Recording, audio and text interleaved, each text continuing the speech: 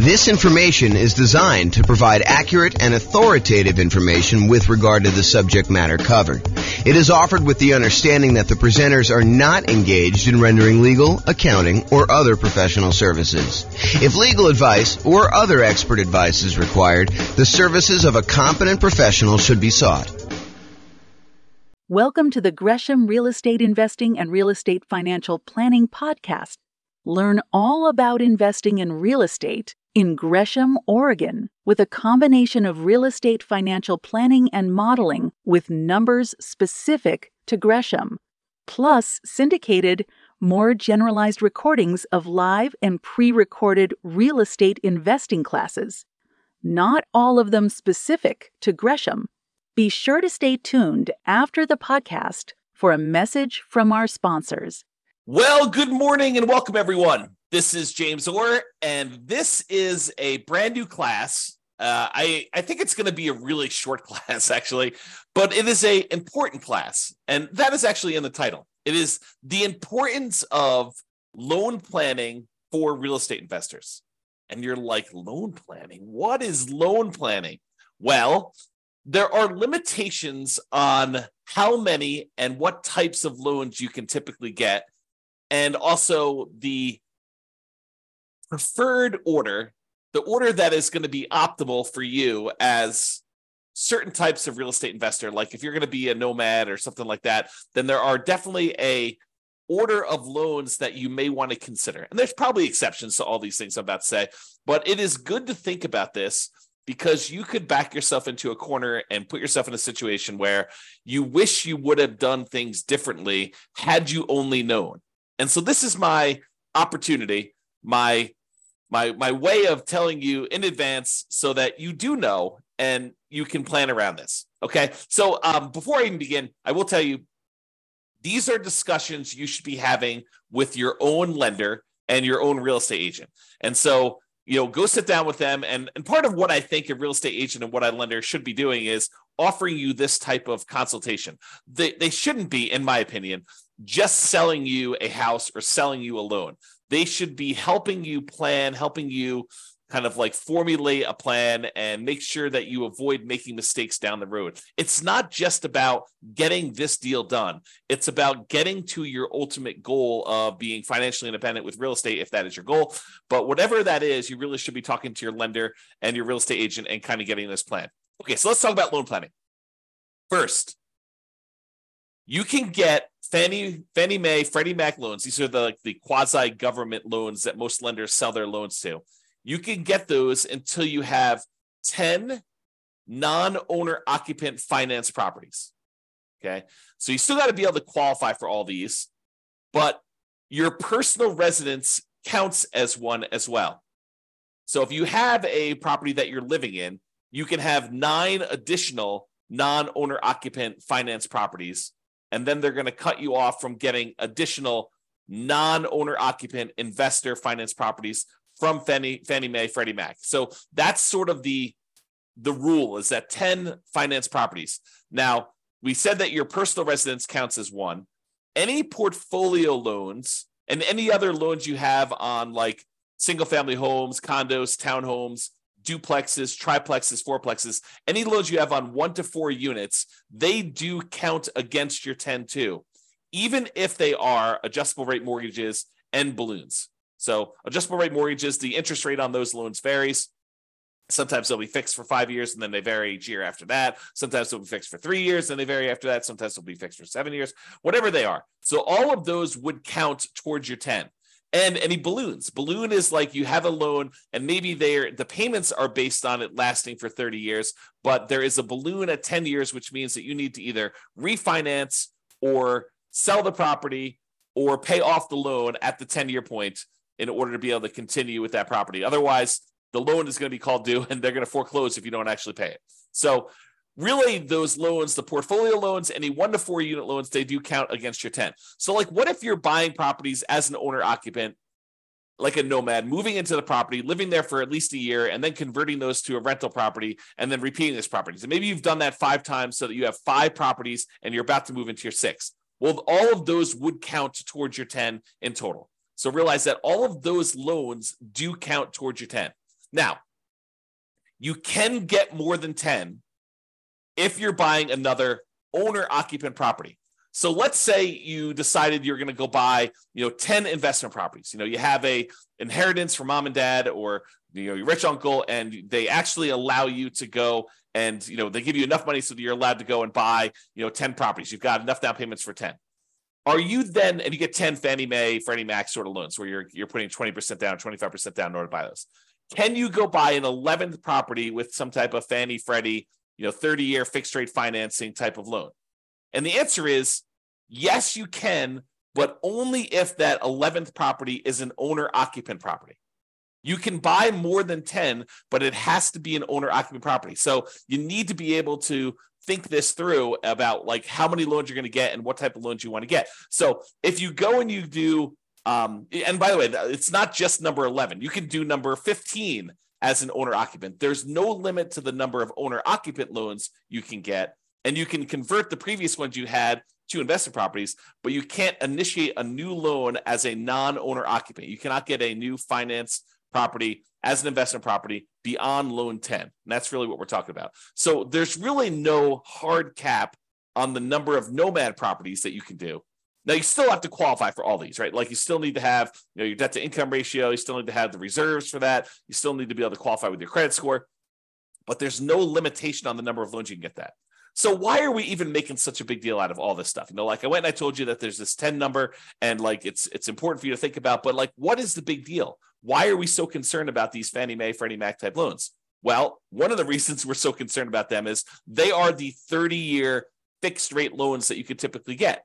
If you remember when we talked about all the different loan types we can get, conventional loans and VA loans and USDA loans and, the portfolio loans and commercial loans, if you remember, really the concern about a lot of these other bonus loan products that we have, the portfolio loans and commercial loans and all that other stuff, is that they're not usually 30-year fixed rate financing. And so if you are concerned, as I think you should be, at least a little bit concerned about some type of interest rate risk, having these rental properties that all have variable rate loans on them or adjustable rate mortgages on them, are you concerned about rates going up? It's possible rates can go up. Look at what happened in the last year. And if you think, 7%, well, that's really, really high. We're never going to go above that. Well, I think I did some math. This is probably a year ago now at this point. I made a whole new tool for you to be able to put in what the current interest rate is. And then I tell you what percentage of the time interest rates have historically been above that. And right now, I think at like 7%, interest rates have been above that like 50% of the time or more. So realize that we can go a lot higher than where we are today. And if you're getting these adjustable rate mortgages, then you have some type of at least potential interest rate risk. So these 30-year fixed rate loans that you're able to get, the 10 loan spots that you're able to get with these are really, really valuable and really, really important. So you got to be careful about that. And that's why we're talking about thinking this through and doing some loan planning with the help of your real estate agent or your lender to begin with. So after you get to these 10 finance properties, which I'm using 10 to kind of show you that it's like if you're trying to buy another investment property. But as I mentioned, if you're buying another owner-occupant property, you can go above that. But let's just say, after you get to your 10 finance properties, if you want to buy additional investment properties, you're typically using some type of portfolio loan. Portfolio loan, just to recap that class, but go watch the class if you want more information, is a loan that the lender is keeping on their books. They're not selling it to another quasi-government organization. So after the 10 finance properties, you need to get a portfolio loan or a commercial loan, or you get private financing, which we covered yesterday in detail, or you need to do some creative financing in order to then purchase additional investment properties. By the way, the commercial loans, which are typically used when you're buying 5 units or more, they do not count towards the 10.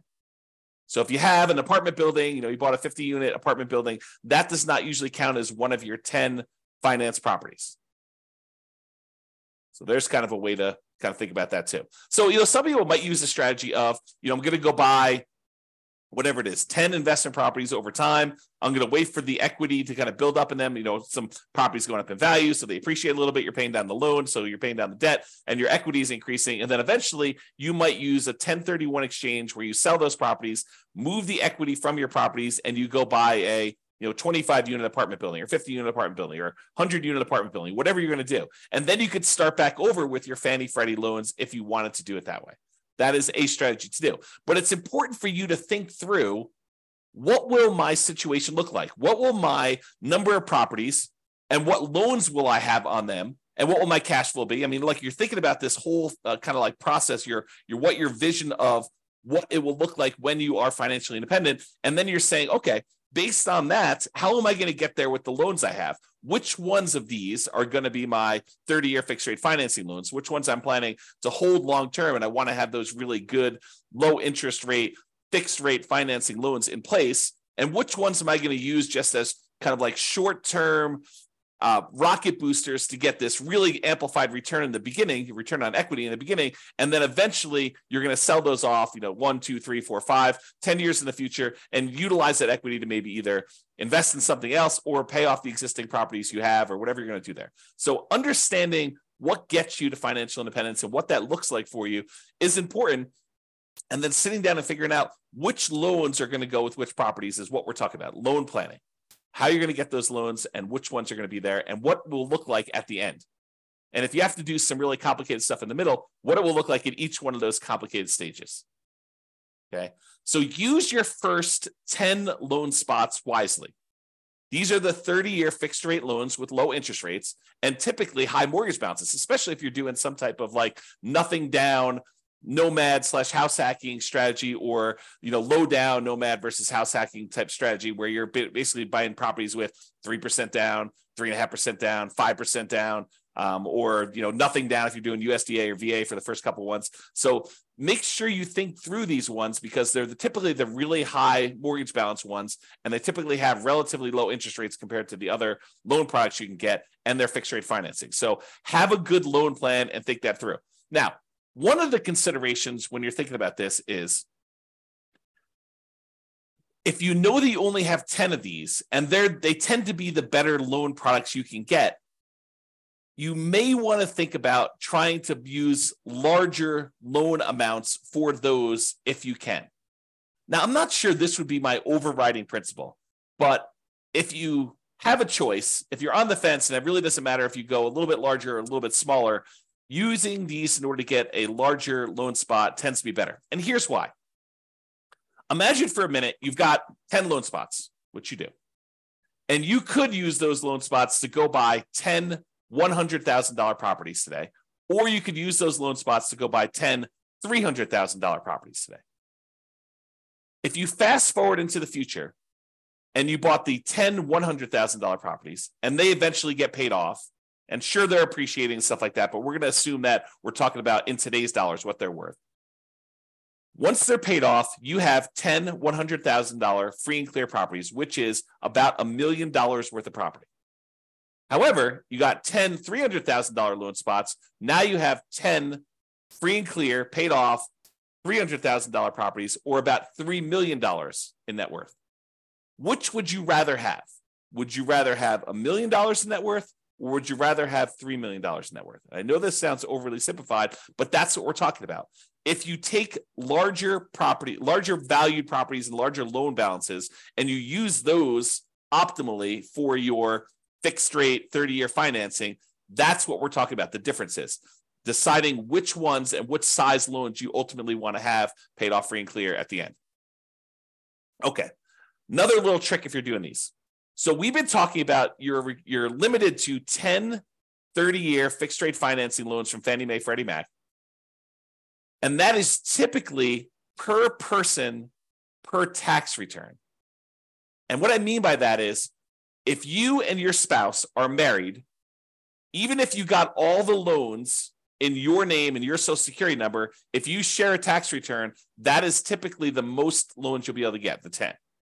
However, if you and your spouse are married and you each file tax returns independently, separate tax returns, and you alternate getting the loans, one gets one, the next one you buy, you get the other one, the next one you buy, you get it, the next one to buy, they get it. So basically they go back and forth over and over again until you have 10 loans in your name, on your social security number, on your tax return, and they have 10 loans in their name on their tax return. Then you can get up to 20 in a married couple.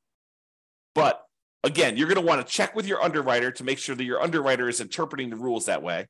and that this is going to be okay with them. Because if they're not, maybe you check in around with a few other lenders to make sure that you do this. But if you really know that you're going to want to have more than 20 of these loans, then you could plan that ahead of time and separate them out. You don't want to go like this. This might be one of the more concerning things to do, kind of like one of the pitfalls you might make is you get loans and you don't need your spouse on there to qualify, but you put them on the loan anyway, just because you want to have them on the loan. Like you feel like you're doing this together in an act of solidarity, and you decide, hey, look, I'm going to put you on the loan, so we're going to do this. You don't need to do that if you can qualify for the loan by yourself.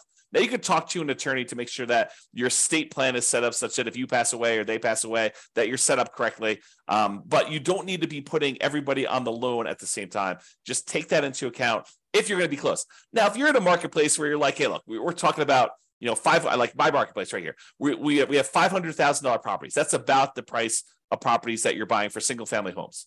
And if you know you need, 6 of those in order to be financially independent, and you're not planning on buying twice as many as you need, then letting them grow for a while and then using the proceeds to sell off half of them to pay off the other half. If you know that you're only going to need 6, then we really don't need to do that complicated loan planning. 6 $500,000 properties will get you $3 million. For a lot of folks, $3 million of paid off free and clear properties at the end is going to be enough. Not for everybody, but I think for a lot of folks that number would get you there. Okay, if you're getting, whatever it is, $2,500 a month in rent on a property, about a third of that's going to be in operating expenses. So, you're probably doing about $1,600 a month. 1,600 times 6, that's what? That's like just over $10,000 a month, adjusted for inflation. That's your net after all expenses on a free and clear property. So I think for a lot of folks, getting to $10,000 a month would be fine if they were doing that. And that would be 6 properties. So you don't need to get too complicated if that's your situation. However, if you know you want to do more than that, if you're going to say, look, I want to ultimately have 15 properties or 20 properties or 100 doors or whatever your number is, then you should be planning for this. Okay? All right. So that's what I got on loan planning. We got one more slide on the order of loans if you're doing the nomad strategy. So this is the preferred order if you're doing the nomad strategy. And let's see, Jim says, really like your calculator. Thanks a lot. Yeah, you're welcome, Jim. I'm not sure if you're talking about the world's greatest real estate deal analysis spreadsheet or if you're talking about the real estate financial planner software, but I appreciate the compliment. Yeah, you said yes, but I'm not sure which one of those. The first one. Oh, this is the spreadsheet. Awesome. Great. Glad you like that. That's cool. Okay, so nomad loan planning. So this is the preferred order if you have the ability to do this preferred order. And sometimes you don't. Like, for example, I'm going to recommend if you have the ability to get a VA loan, that's the one I recommend you get first. What if you don't have VA eligibility? What if you're not a veteran and you didn't serve in the military? You could consider joining the military and serving and getting that benefit. Or you could just say, hey, look, I don't have VA benefit. I'm going to move on to the next one. That's what I think you should do. So here's my preferred order for doing the nomad real estate strategy with loans. Okay. So if you can, buy a multifamily property, a duplex, triplex, or fourplex with a VA loan. That's a nothing down loan program that you can buy single family homes with, condos, townhomes. Plus, in addition, you could buy a duplex, triplex, or fourplex as long as you move into one of the units. So if you're doing the nomad strategy where you're moving into a property, you're living there for a year or more, and then you're converting that property to a rental, my first loan, the first property you should buy in an ideal world, and I will tell you, it rarely works out that you're able to do this in an ideal world, but I'll talk about that here in a second. So in the ideal world, you do the VA loan first and you buy a fourplex. What if you can't find a fourplex in a reasonable amount of time where the numbers work or that you have, enough of reserves or enough of your VA benefit in order to be able to get that? Well, then think about a triplex. Well, you can't find a triplex. Think about a duplex. Can't do that. Okay, but think about a single family home. Okay. So kind of like move down the line based on what you can find in a reasonable amount of time with the stuff you've got. Then, once you've got your VA property, you live there for a year or however long it takes you to save up 3.5% down in order to get the next property. And then the next one you should move from your multifamily VA property to a multifamily FHA loan. FHA is a 3.5% down loan program. You can buy single family homes, condos, townhomes, and additionally, you could buy duplexes, triplexes, and fourplexes as long as you move into one of the units. So you could do this 3.5% down FHA loan on those properties. Now, why do we do multifamily to multifamily? Because most underwriters are going to give you pushback if you try to move from a condo or a townhome or a single family home into a duplex, triplex, or fourplex. they're going to scratch their head and they may deny you the loan saying, it doesn't make sense. I don't believe that you're going to move into a property. Why would anyone in their right mind move from a really nice single family home into a fourplex? So they may tell you, we don't believe you. We're not going to approve you for that loan. So you may find an underwriter who's willing to make that exception. And as far as I know, there's no hard rule about that. But most underwriters are going to give you pushback if you try to move from a single family home, condo, or townhome into some type of multifamily property. So what we do is we start with the multifamily property and we continue to move from one multifamily property to another because that's not a stretch. Moving from a fourplex into another fourplex, not a big deal. Moving from a duplex into a threeplex or a fourplex, probably not a big deal for most underwriters. So just be aware that we try to do these multifamily properties first, and then we move on to the single family homes. So to recap so far, some type of VA loan, nothing down loan program, ideally a multifamily property with that. Fourplex, threeplex, twoplex. You can't do 5 or above. You can't do those types of loans with VA or FHA. Those are considered commercial loans, and you don't move into those. But for the fourplex, triplex, or duplex, you can do those. If you have to do a single family home, condo, or townhome, then do what you have to do. But if you can, we probably prefer a duplex, triplex, or fourplex. This is part of that loan planning, getting the big loans up front for these long-term fixed rate financing, right? So multifamily VA first, duplex, triplex, fourplex, then do a multifamily FHA next, duplex, triplex, fourplex ideally. If you have to do single family home, condo, or townhome, do that. Then after we get through those, then we move on to conventional financing, or in some really rare exceptions, if you've lived in the FHA loan long enough or the property values have gone up fast enough, sometimes you can refinance the FHA loan into a conventional loan, then do another FHA loan as well. So sometimes you can only usually have one FHA loan at a time. So sometimes when you have enough equity, you get 20% of equity, maybe you bought it at a big discount or some combination, you bought it at a discount, property values have gone up, you paid down on the loan, and now you're looking at 20% of equity in that property or 25% of equity in that property. You might be able to refinance out into a conventional loan. Then you freed up your FHA loan spot again, and you could repeat the process and buy another property with FHA. It's unusual to be able to do that. And similarly, I didn't mention this, but I probably should have. Similarly, the VA loan is not limited to one loan. It's limited to a certain dollar amount. So you have a certain dollar amount of benefit. And so if you're under that benefit that you could use, sometimes you could use that benefit again and buy a second property with the VA loan as long as your benefit there. Go talk to your lender to find out what the benefit amount is and how that works in your local marketplace. They'll explain it to you. Okay. So VA loan, FHA loan, conventional loan, and then we're typically using the conventional loan with either 3% down for the first one, which is really hard to do once you have multiple properties, or more likely you're going to do 5% down conventional loan products, and you're going to buy as many of these as you want because there's no limit to the 10 you can do. Like when you're doing owner occupant, you can go above 10. If you're doing non-owner occupant, if you were going to try to put 20%, 15% down with PMI or 20% down and buy these and not move into them, you would be limited to 10.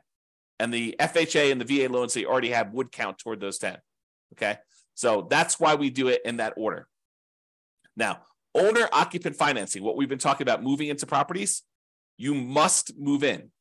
Now, there are some people that are going to listen to this. They're going to be like, James, I'm going to improve on your nomad strategy.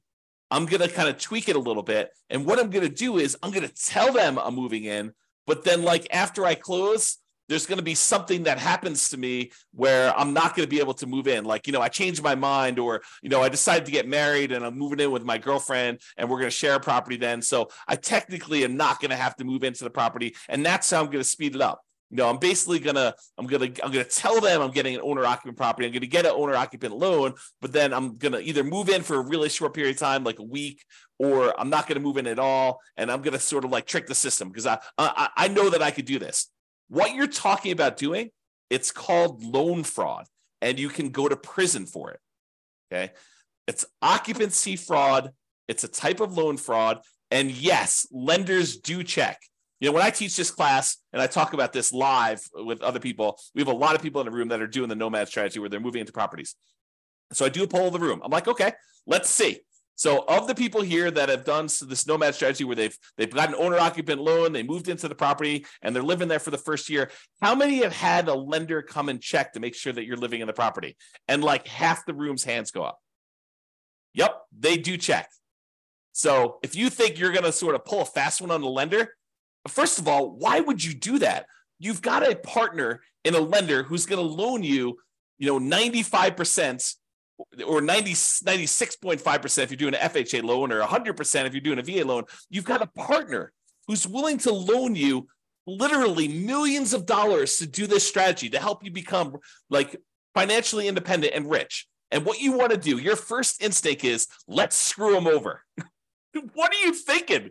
You've got a partner who's willing to give you these 95% of the money in order to do these deals, or in some cases 100% of the money to do these deals, and your instinct is, let's screw my partner over?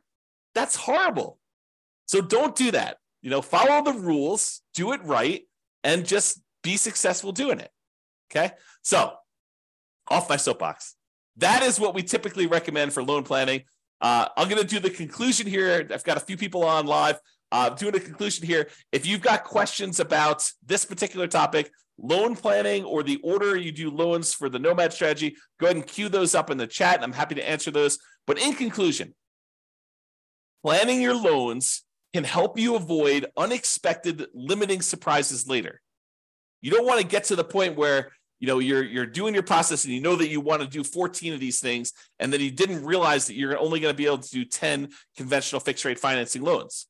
You want to plan for that, taking a few minutes up front. And we're not talking about spending days doing this, right? Like, this is a meeting with the lender, like once a year, maybe, in order to make sure that, you're on track for the type of loans, and make sure that any policies didn't change or any programs didn't change or whatever you're doing. But taking a few minutes up front to discuss this with your lender, and maybe to a lesser degree, your real estate agent, because your real estate agent may have some more insight or different insight than your lender have. This could save you a lot of money, a lot of frustration, and a lot of heartache later. And so that's why we do a very short segment on this. And that's why we make a big deal and explain to you what is going on and why there's limitations there. So lay out your plan, or if you're unwilling or unable to do that, at least utilize the general best practices that we've outlined in this presentation. That's all I got. It doesn't seem like anyone's got any questions. I do appreciate you guys coming on live. This has been James Orr. Have a great day, everybody. Bye-bye for now. With home prices up, mortgage interest rates up, and rents up, but not quite enough to counteract the higher prices and interest rates, cash flow on rental properties in Gresham is harder than ever. Book a call with the Real Estate Financial Planner to apply our proprietary 88 strategies to improve cash flow on your rental. See the show notes for a link to schedule your call and improve your cash flow today. If you're a real estate agent, lender, or professional in Gresham that wants to help our real estate investor listeners, consider reaching out to learn about collaboration opportunities with this podcast. We'd love to add more value to our listeners by having you assist our investors buy, sell, and finance their real estate investments. See the show notes to schedule a call to discuss collaboration opportunities.